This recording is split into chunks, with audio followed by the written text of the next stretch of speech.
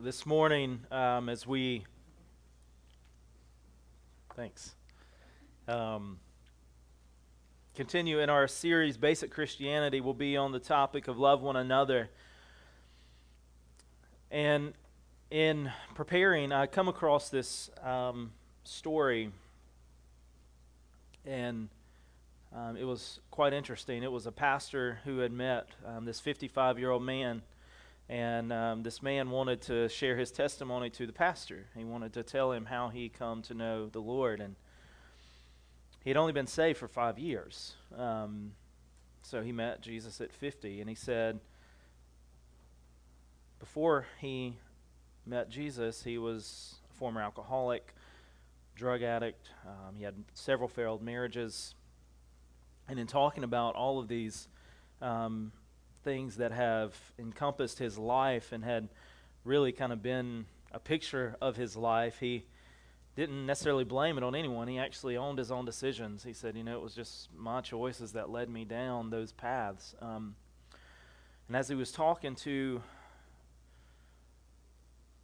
this pastor and sharing his testimony, he began to break down, and he began to talk about his childhood, and that he had a verbally abusive father who incessantly called him dumb, told him he was worthless, told him that he would never amount to anything, that every decision he made in life was going to be terrible.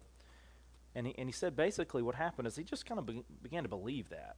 And that is kind of what led him to make some of the poor decisions that he made.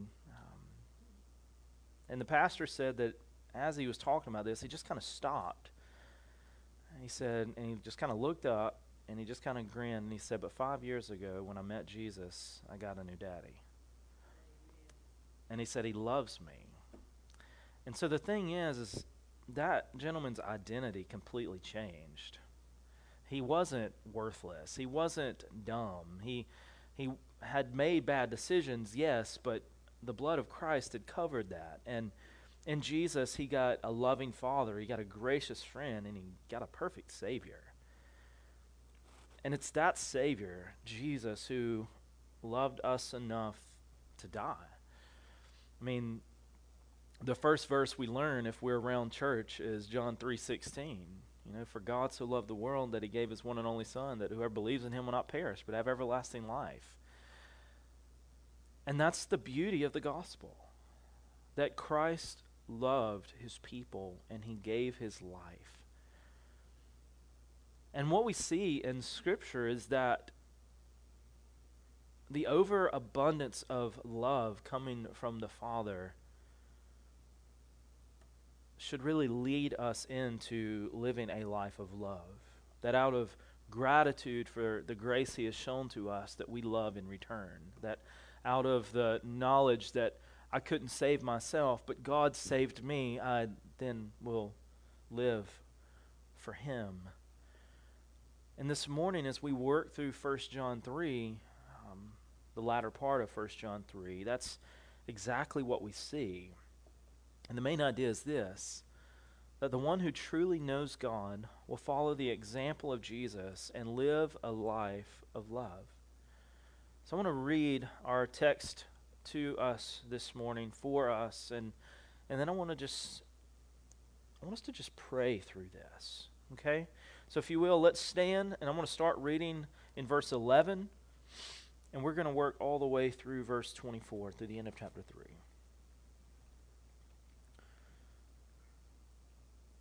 For this is the message that you have heard from the beginning, that we should love one another.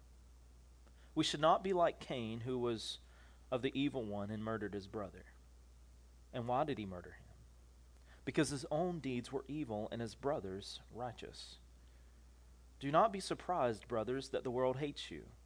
We know that we have passed out of death into life because we love the brothers. Whoever does not love abides in death. Everyone who hates his brother is a murderer, and you know that no murderer has eternal life abiding in him. By this we know love, that he laid his life down for us, and we ought to lay our lives down for the brothers. But if anyone has the world's goods and sees his brother in need, yet closes his heart against him, how does God's love abide in him? Little children, let us not love in word or talk, but in deed and truth.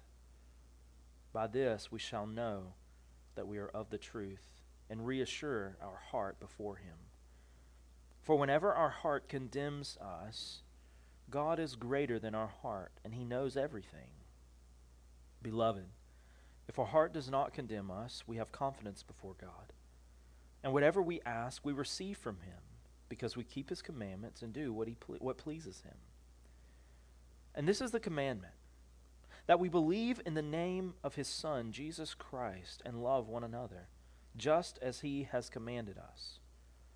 Whoever keeps his commandments abides in God, and God in him. And by this we know that he abides in us, by the Spirit whom he has given us. Let's pray. Gracious Father, your story, our story, is ultimately a story of love.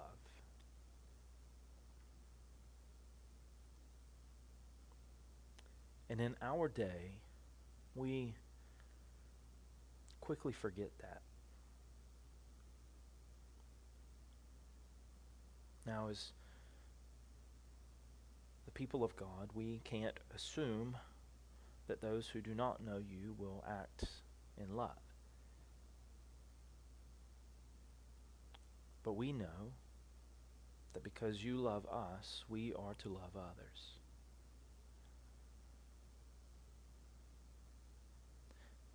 Even when it's hard, even when it brings about pain, persecution, rejection, anger. Because at the end of the day, your love covers all the sin of all of your people. And if you can love me, us, in such a way as to wash us white as snow,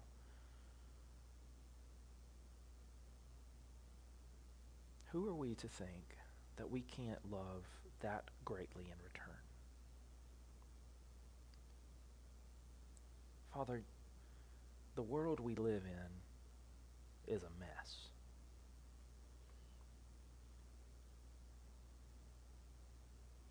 But the promise of Scripture is that you are the light of the world. And as the light, you have set apart your people to be the light as well. So may we, as we work through this text this morning, realize that the light we should be shining forth is the light of the love of God, who loved enough to give everything.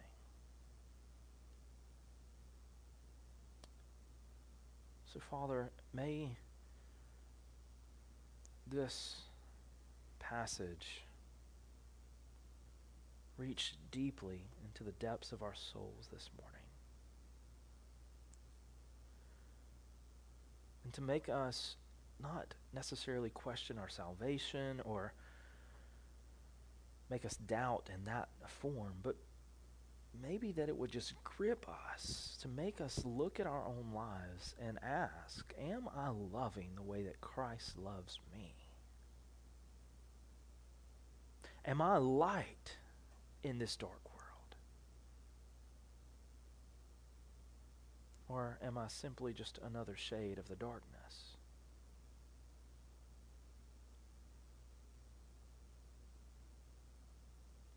Father, my hope and my prayer is that you speak to us through your word this morning. That we would be confronted with the absence of love and darkness. And that we would find most confidence in knowing that we are yours. That is for those of us who have trusted in you. And Father, for those who have not trusted in Christ, may the truth of this word this morning open their eyes to see their desperate need to be saved by our glorious King Jesus.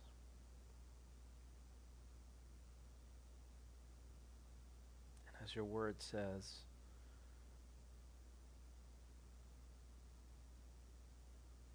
that he who confesses in you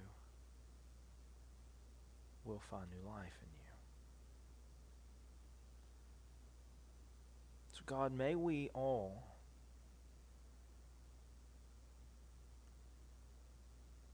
hear the truths of your word. And may we find confidence, the reassurance of knowing that if we have trusted in Jesus, then we are held fast. That you will never leave us, that you will never forsake us,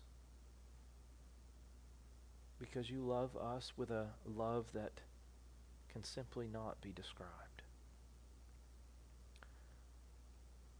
And because you love us, we love the brothers.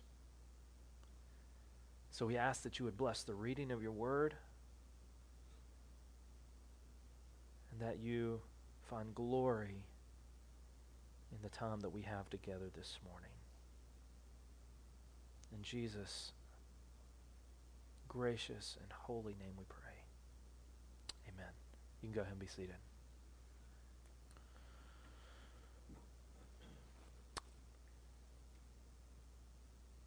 For this is the message that you have heard from the beginning, that we should love one another. John, again, he's writing to this church, warning them and reassuring them of false teachers that are coming in. And he's reassuring them that their faith in Christ as the living God is valid. That their confidence is in him, that their salvation is in him. And in writing to his people, he reminds them of the purity of the message that they have heard from the beginning.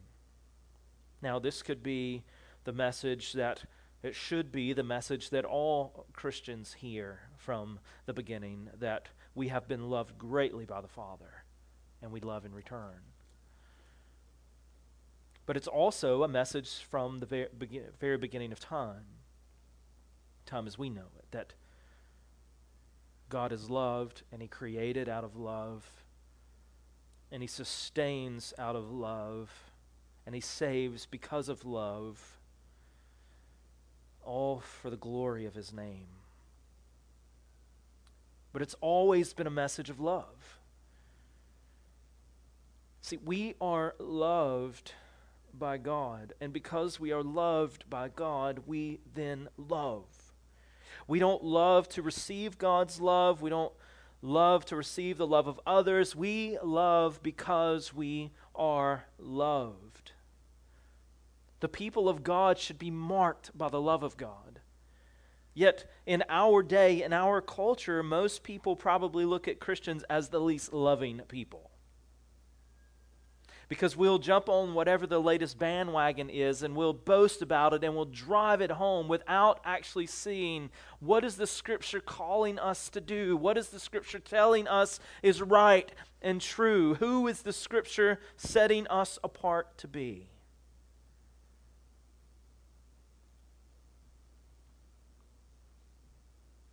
I think far too often we neglect the teaching of Scripture, and we adopt the teachings of the world, and we call them our own, and they become our platforms rather than the gospel of Jesus. And when that happens, we become a people not of love, but of angst and of anger.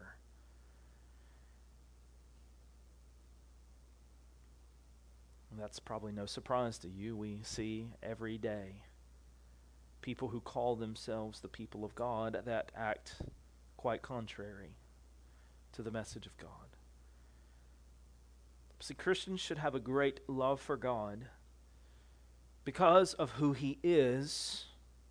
That is, He is holy, He is righteous, He is just, He is gracious, He is sovereign, He is majestic, He is glorious, and we can go on and on and on. And for what He's done. For God so loved the world that He gave His one and only Son.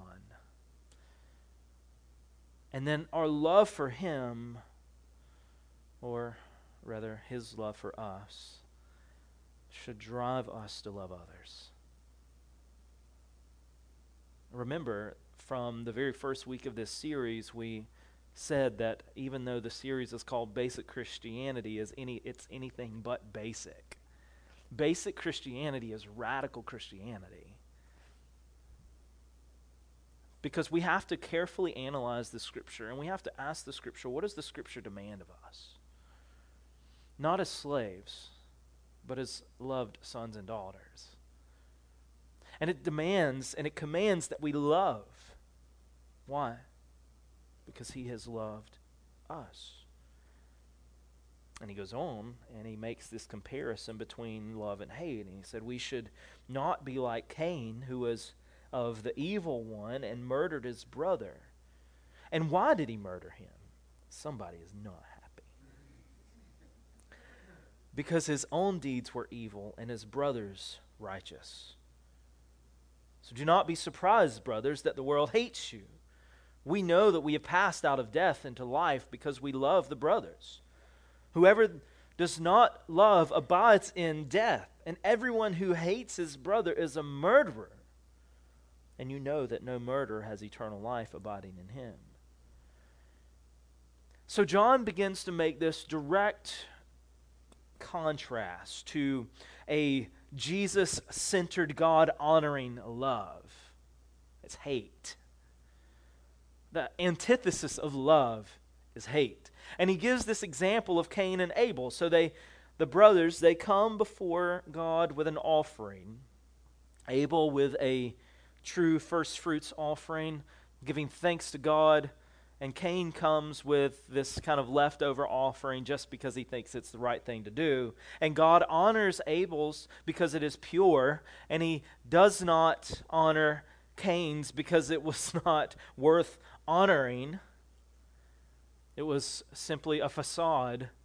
And Cain, out of bitter rage and jealousy, then murders his brother. So, from the very beginning, we see that the absence of love is hate, and hate then leads to murder. And now, you might be thinking, yeah, but not all times hate leads to murder. It actually does. It'll either lead to physical murder or it'll lead to some type of spiritual murder. And you see that all throughout the Scriptures. So it's not like I'm just making that up, but actually murdering someone's nature and character because we hate them.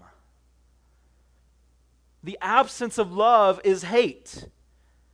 And so when we are not loving someone the way that God loves us, then guess what we're doing? We're hating them.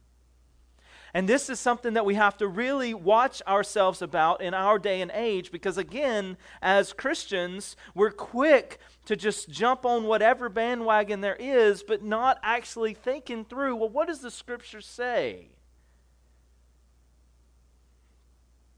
And so what happens is we actually become a people of hate rather than love.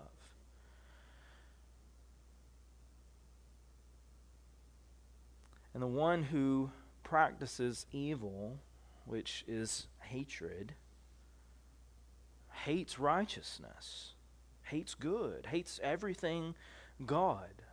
It's why when Scripture says that we're haters of God, we're children of wrath, we're antichrist, this is what the Scripture is referring to. Anyone who hates anything good hates God because God is good. And it even says that the murderer has no eternal life abiding in him.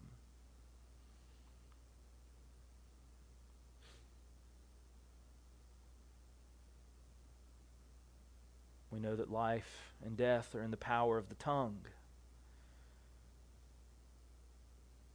How I'm loving someone, how I'm laying myself down for someone or not, reveals my love. And then it says in verse 13, do not be surprised then, brothers, that the world hates you. So we shouldn't be shocked when evil seems to be running rampant, because the world is full of darkness. You know, and I think that we have like this unhealthy hope sometimes in the church that all the world is going to be made to love the Lord, when we know, according to Scripture, that's not the case, right? Now, we would want that, and we desire that, and we work for that. We proclaim the gospel so that the whole world may hear, but we know that broad is the way that leads to destruction, but narrow is the way that leads to life. The world is full of darkness. The world is full of hate, because the father of this world is one of darkness and hate. That's why Cain was referred to as one of the evil ones,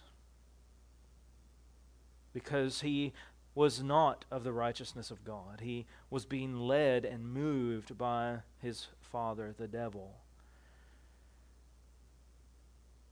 But the truth is that as we proclaim the good news of Jesus, we will be hated. As we stand as a light in the dark place, we will be attacked. And so as the people of God, as Christians, we can't be and shouldn't be surprised that when we begin to proclaim the goodness of God, we will be hated and even rejected by the world. And so if I say that I'm a Christian and yet all the world seems to love me, am I truly a Christian? Because if the world doesn't hate me, then I'm not saying anything that goes against what they agree with. But yet, we know that the gospel is foolishness to those who do not believe. And so if I'm proclaiming the gospel and I'm loving through the power of the gospel and I am shining the light of the glories of Christ, then I'll be hated. I'll be rejected.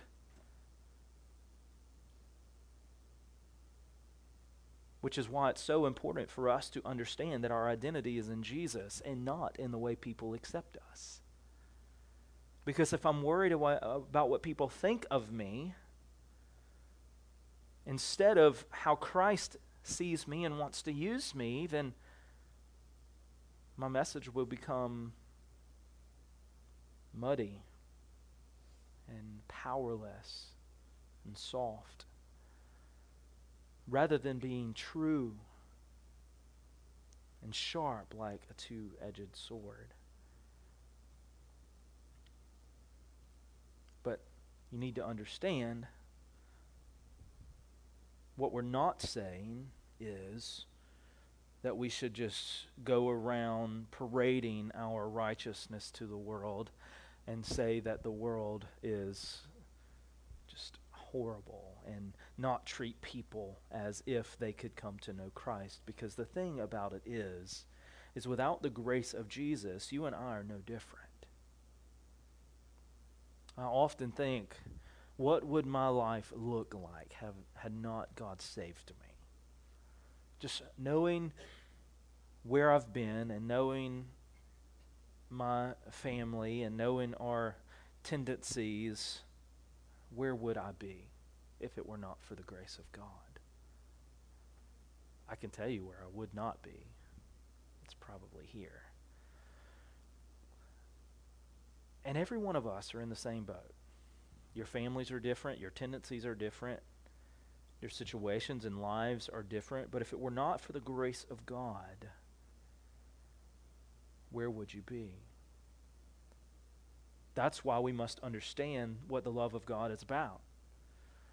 that God demonstrates his own love for us, and that while we were still sinners, Christ died. That means in our nastiness, in the deepest and darkest point of our life, Christ saw us and he died for us anyway.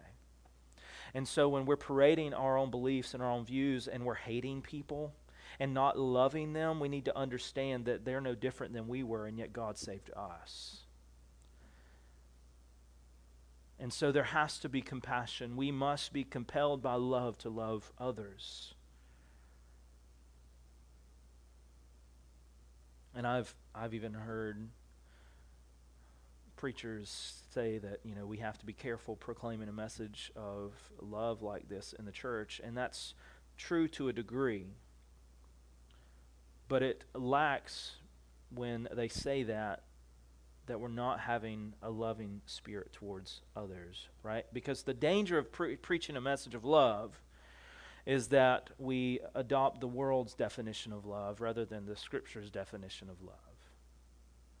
See, because the way that God loves us is also a thing that where he prunes us and he pricks us. And we have to be willing, as the people of God, to proclaim a hard message of love to the world. That's how we love them. I've given this example hundreds of times probably, and I'll continue to use it, and because I think it's one that everyone can relate with. If we got out of church today and we're all just congregating around and our kids are out playing, and my Sophie or my Piper are playing in the middle of the road, and I see this semi flying down the road, and without warning, she will be pulverized. Do I love her? Right? And that's how Scripture says that we love. If we see a brother or a sister falling, we love. We put ourselves in front of that semi if necessary to do everything we can. That's love. Love is not turning away and letting someone simply perish. And he says, we know that we have passed out of death into life because we love the brothers, but whoever does not love abides in death. He says, we know. That's confidence for us. When we begin to question, well, am I truly a child of God? Am I truly living the way that God would have me to live? Am I truly loving the way that God would have me to love? He says, we know. If we have that type of love for the brothers, then we can rest assured that we are His. Because unless the love of God is in us, we can't love that way. Does that make sense? Like, I can't love in such a way to get my Sophie out from in front of a semi that's barreling down the road if the love of God is not in me. If I see a brother falling into a pit and I don't do everything I can to stop it, am I actually loving? So when I'm led to love in that way, that could lead to hurt, that could lead to pain, that could lead to rejection. Saying we know that we've passed from death into life if we love in that way. See, the Christian can remain confident that if we have been saved by Jesus, then we are held fast by Him. Are we going to be perfect? No. Will we fail? Absolutely. But if we have truly surrendered our lives to Christ, then our heart will break over sin in our life, and we will cry out to Him, forgive me. And He will. But as we said last week, the truest repentance is to do so no more. So it's not really repentance then if I just say, forgive me, Lord, but then I just continue to do the same things over and over and over. It doesn't work that way. If my heart has truly been changed, then I will grieve sin. And then he moves on now to the absolute example of love. Verse 16. It says, by this we know love, that He laid down His life for us. And we ought to lay down our lives for the brothers.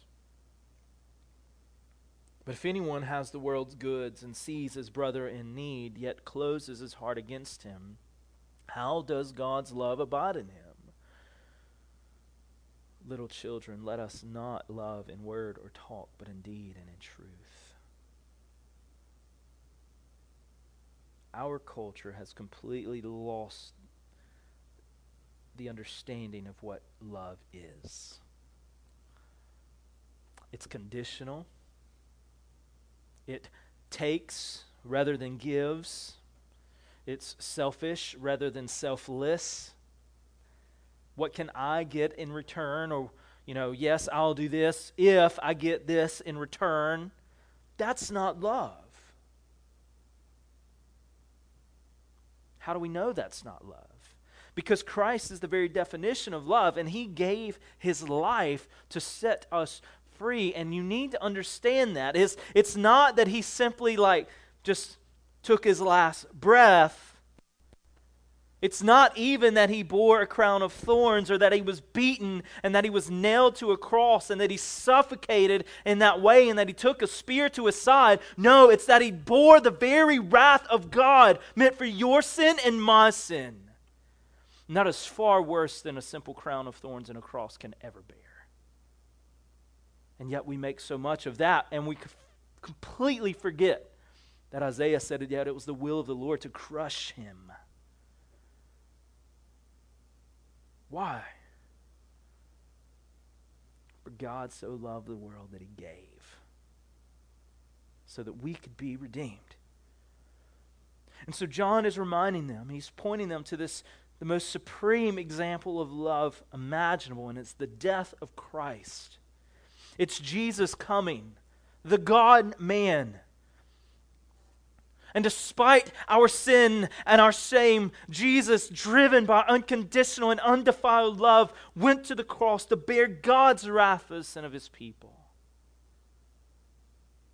You want to know why Jesus was sweating drops of blood? It wasn't because of the crown of thorns or the beating that He was going to endure. It's because He knew that He was about to bear the weight of all the sin of all of God's people for all of eternity, and that God was going to crush Him. That He was going to unleash His wrath, meant for all of His people, over the span of history, on His Son.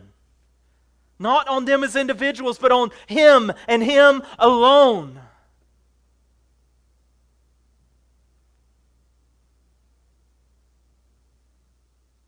And He simply said, "It is finished." And in that moment, God, through Christ, took our sin and placed it on His Son and destroyed His Son, and then in place of that took the Son's righteousness and put it on all of us. Now think about that for a minute, okay? All of God's people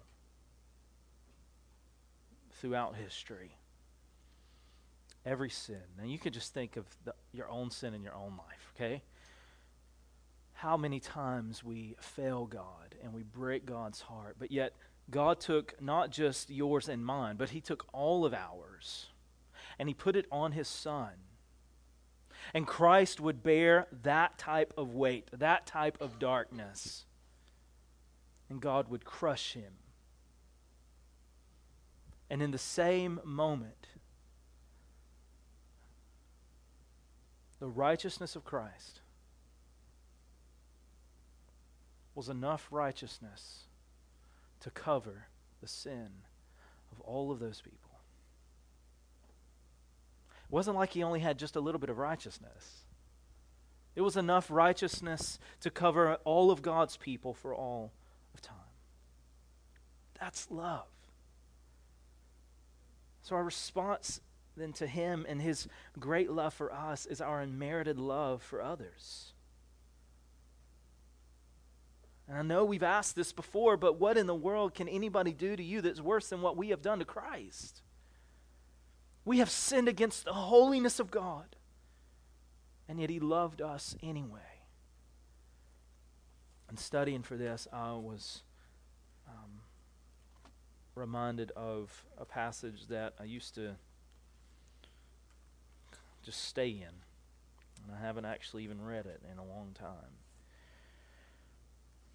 John 15. Jesus says, I am the true vine, and my Father is the vine dresser. Every branch in me that does not bear fruit, He takes away, and every branch that does not bear fruit, He prunes, that it may bear more fruit. So, right off the bat, He's saying, like, if my people are not doing what they're called to do, I'm going to prune them so they can do it. So do you understand that? I mean, you're going to face some pain, right? If we're not living for the glory of God, if we're taking advantage of the fact that He is ours, then we will be pruned. He's not afraid to allow hardships to come into our lives, so it's not going to be all roses, so that He may bear more fruit. Already you are clean because the word that I've spoken to you. Abide in me and I in you. As the branch cannot bear fruit by itself unless it abides in the vine, neither can you unless you abide in me. I am the vine and you are the branches. Whoever abides in me and I in him, he it is that bears much fruit. For apart from me you can do nothing. If anyone does not abide in me, he is thrown away like a branch and withers, and the branches are gathered, thrown into the fire, and burned. If you abide in me, my words abide in you. Ask whatever you wish, and it will be done for you. By this my Father is glorified, that you bear much fruit, and so prove to be my disciples. As the Father has loved me, so I have loved you. Abide in my love. If you keep my commandments, you will abide in my love, just as I have kept my Father's commandments and abide in His love. These things I have spoken to you, that my joy may be in you, and that your joy may be full. And this is my commandment, that you love one another as I have loved you. Greater love has no one than this, that someone lay down his life for his friends. For you are my friends, if you do what I command you. No longer do I call you servants, for the servant does not know what his master is doing, but I have called you friends. For all that I have heard from my Father I have made known to you.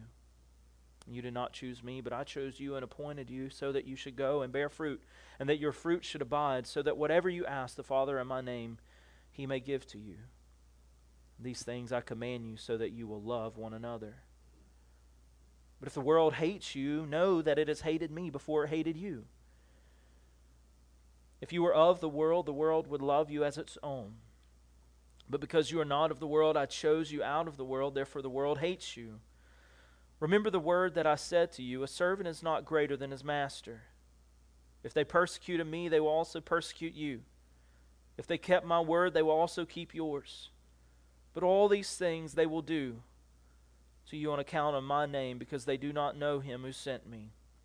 If I had not come and spoken to them, they would not have been guilty of their sin, but now they have no excuse for their sin. Whoever hates me hates my Father also.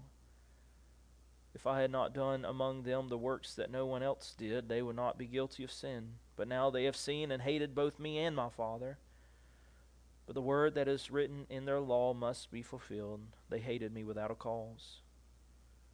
But when the Helper comes, whom I will send to you from the Father, the Spirit of truth, who proceeds from the Father, He will bear witness about me, and you also will bear witness, because you have been with me from the beginning. And then he actually begins the next chapter. He says, I've said all these things to keep you from falling away.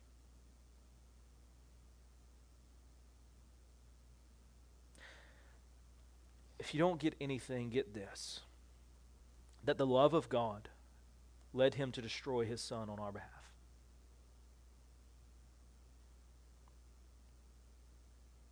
It's a love that lays oneself down. It sacrifices our time, our wants, our desires, our hopes, our dreams for the good of others, so that they may know Him. It's a selfless love. It's an unconditional love. And our love for Jesus and our love for others should be evident in our lives. Right? I mean, we can say all day long, and that's kind of what he's saying. It's in verse 18, he says, little children, again, this is him like as a father to his child or as a pastor to the people he loves dearly, saying, little children, let us not love in word or talk, but in deed and in truth. So love is not simply a word. Love is not simply talking. Love is action.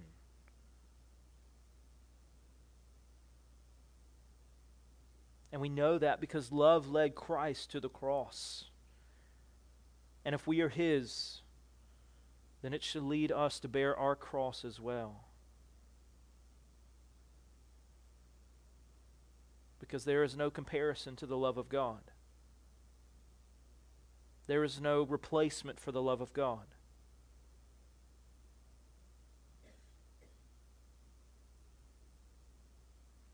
So let us not love in word or talk, but in deed and in truth. With Christ as our example, our glorious King. And in Him,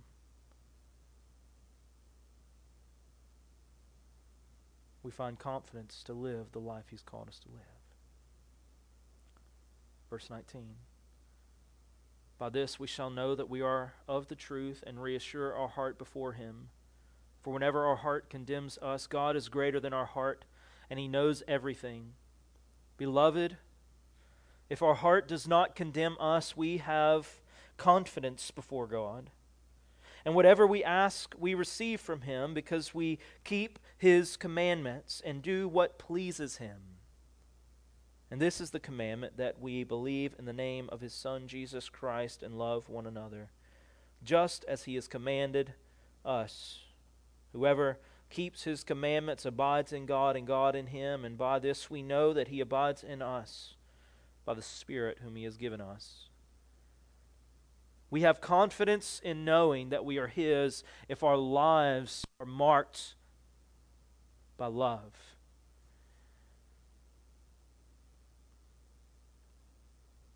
What does that mark of love look like?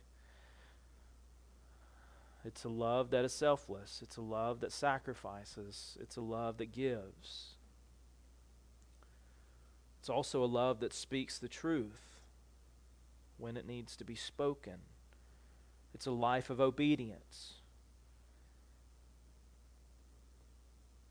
And as we see in these verses, our obedience to Him in being a people who are marked by love, who reflect His love, is where we find assurance. And again, we will fail. Yes, we will. And when we do, our hearts try to condemn us. It tries to make me think that I'm not worthy, and I'm not by any stretch of the imagination. But He is gracious to overcome my worthlessness. But when I fail, I just want to crumble. This is why it's so important to understand grace. I heard Francis Chan talking about this several years ago. He was like, this is why we want to encourage people to have time alone with the Lord, but we can't say that every person needs to do it at 5 o'clock every morning, because what happens, it doesn't work for everybody. So if I make a commitment that I'm going to do this to honor God, but it's not a desire in my heart, it's more of just to make Him okay and make Him happy, and to know that I have to do it, that it's become more of a duty than a delight, then I might do it for a day or two, but then all of a sudden I miss, and then I get really down on myself, and then I become to miss more. And what this passage is saying is that when our heart is condemned in that sort of way because we have failed, we must not look down upon ourselves, but we must turn our eyes to Christ, who is the author and the perfecter of our faith, and who loves us and who forgives us when we do fail.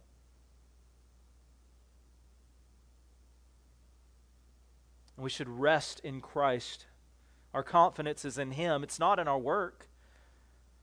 If my confidence in being a child of God was in the work that I did, I probably don't have packed up and did something else.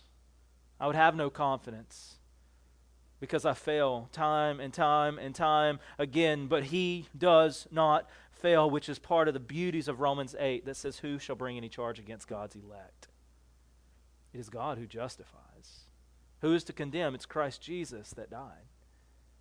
And more than that, who was raised. So our confidence is in Christ, not ourselves. So I want to encourage you, sinner, that when you do sin, you can turn your face to Christ and know that there is forgiveness in Him.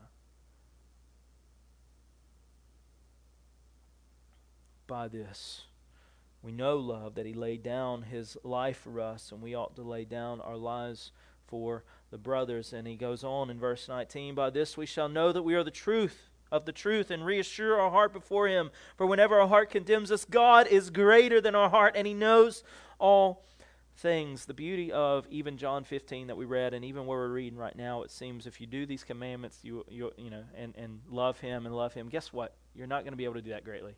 You're going to fail. You can't keep the commandments. You can't check all the boxes, which is why the grace of God is so much more sure, which is why He's saying, turn not to yourself, but turn to me who knows all things, who is greater than all things. Because salvation is of the Lord, it's not of us. And this is only possible. It's only possible to turn our eyes to Him and rest in Him because He is sovereign over all. We find confidence in Him because He knows all things. Now, for some people, that's horrifying. But for the child of God, it's reassuring. It's reassuring because even though He knows me, and He knows my heart, and He knows the wickedness that is within, He died for me anyway. And if that can't lead the people of God to rejoicing, then I really don't know what will.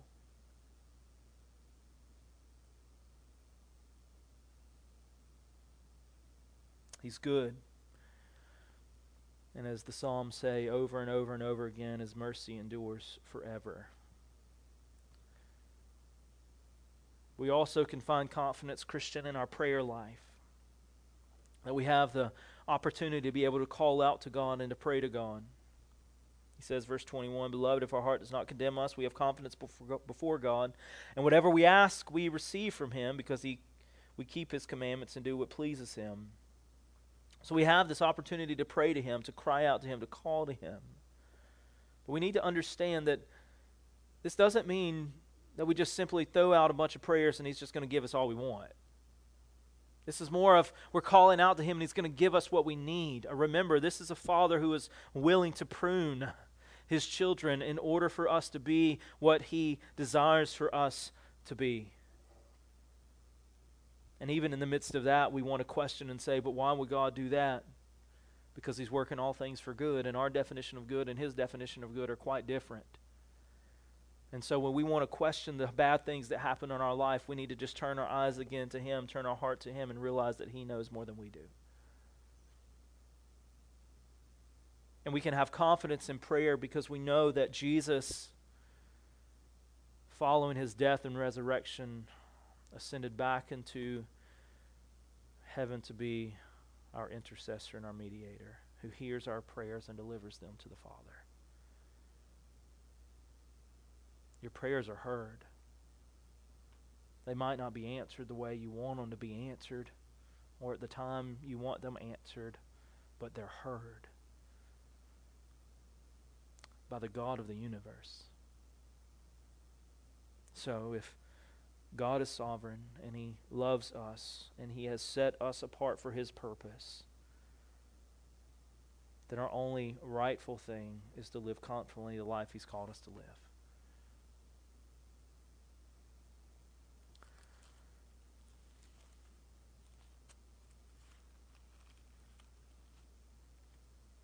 Romans 12, 1 and 2.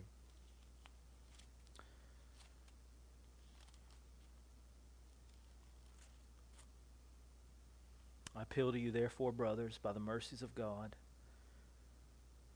to present your bodies as a living, what? Sacrifice. holy and acceptable to God, which is your spiritual worship. Worship is not the 90 minutes we're here this morning.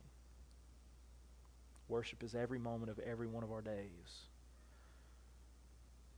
This is an expression of that, where the saints can gather together to proclaim the goodness of God.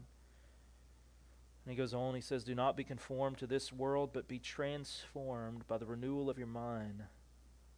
It's the good news of the gospel, that by testing you may discern what is the will of God, what is good, acceptable, and perfect.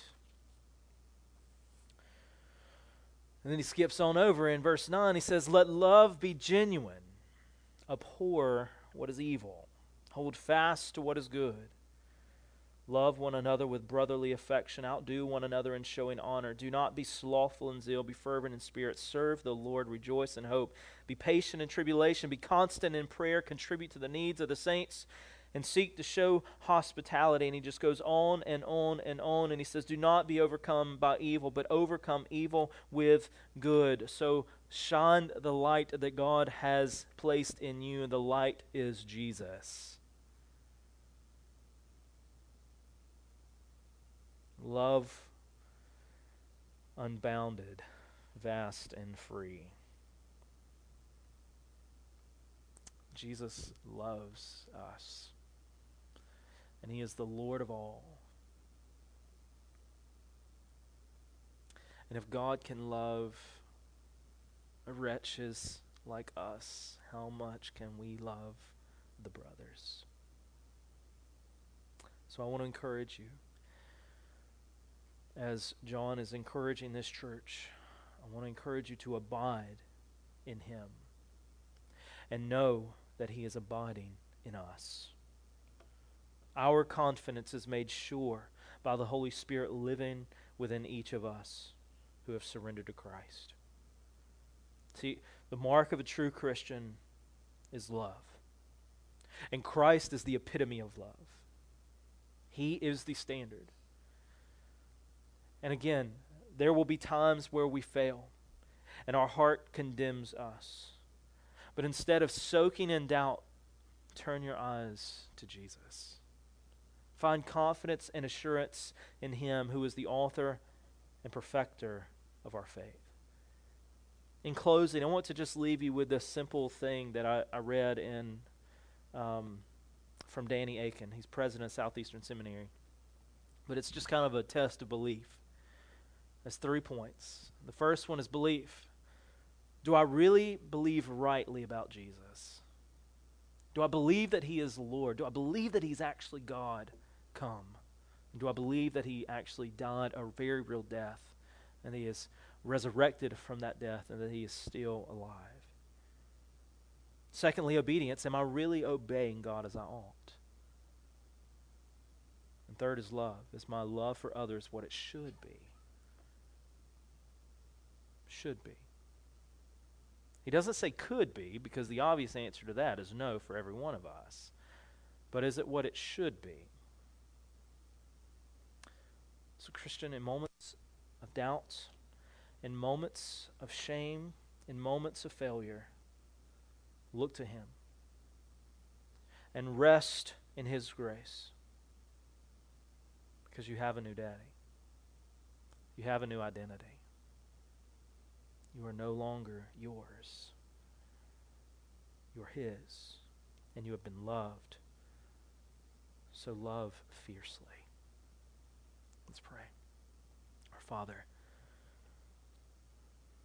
what more can we say than thank you for loving us despite us? And now we pray in this moment that you would just give honor and glory to your own name as you work the way that you know to work. In Christ's name we pray.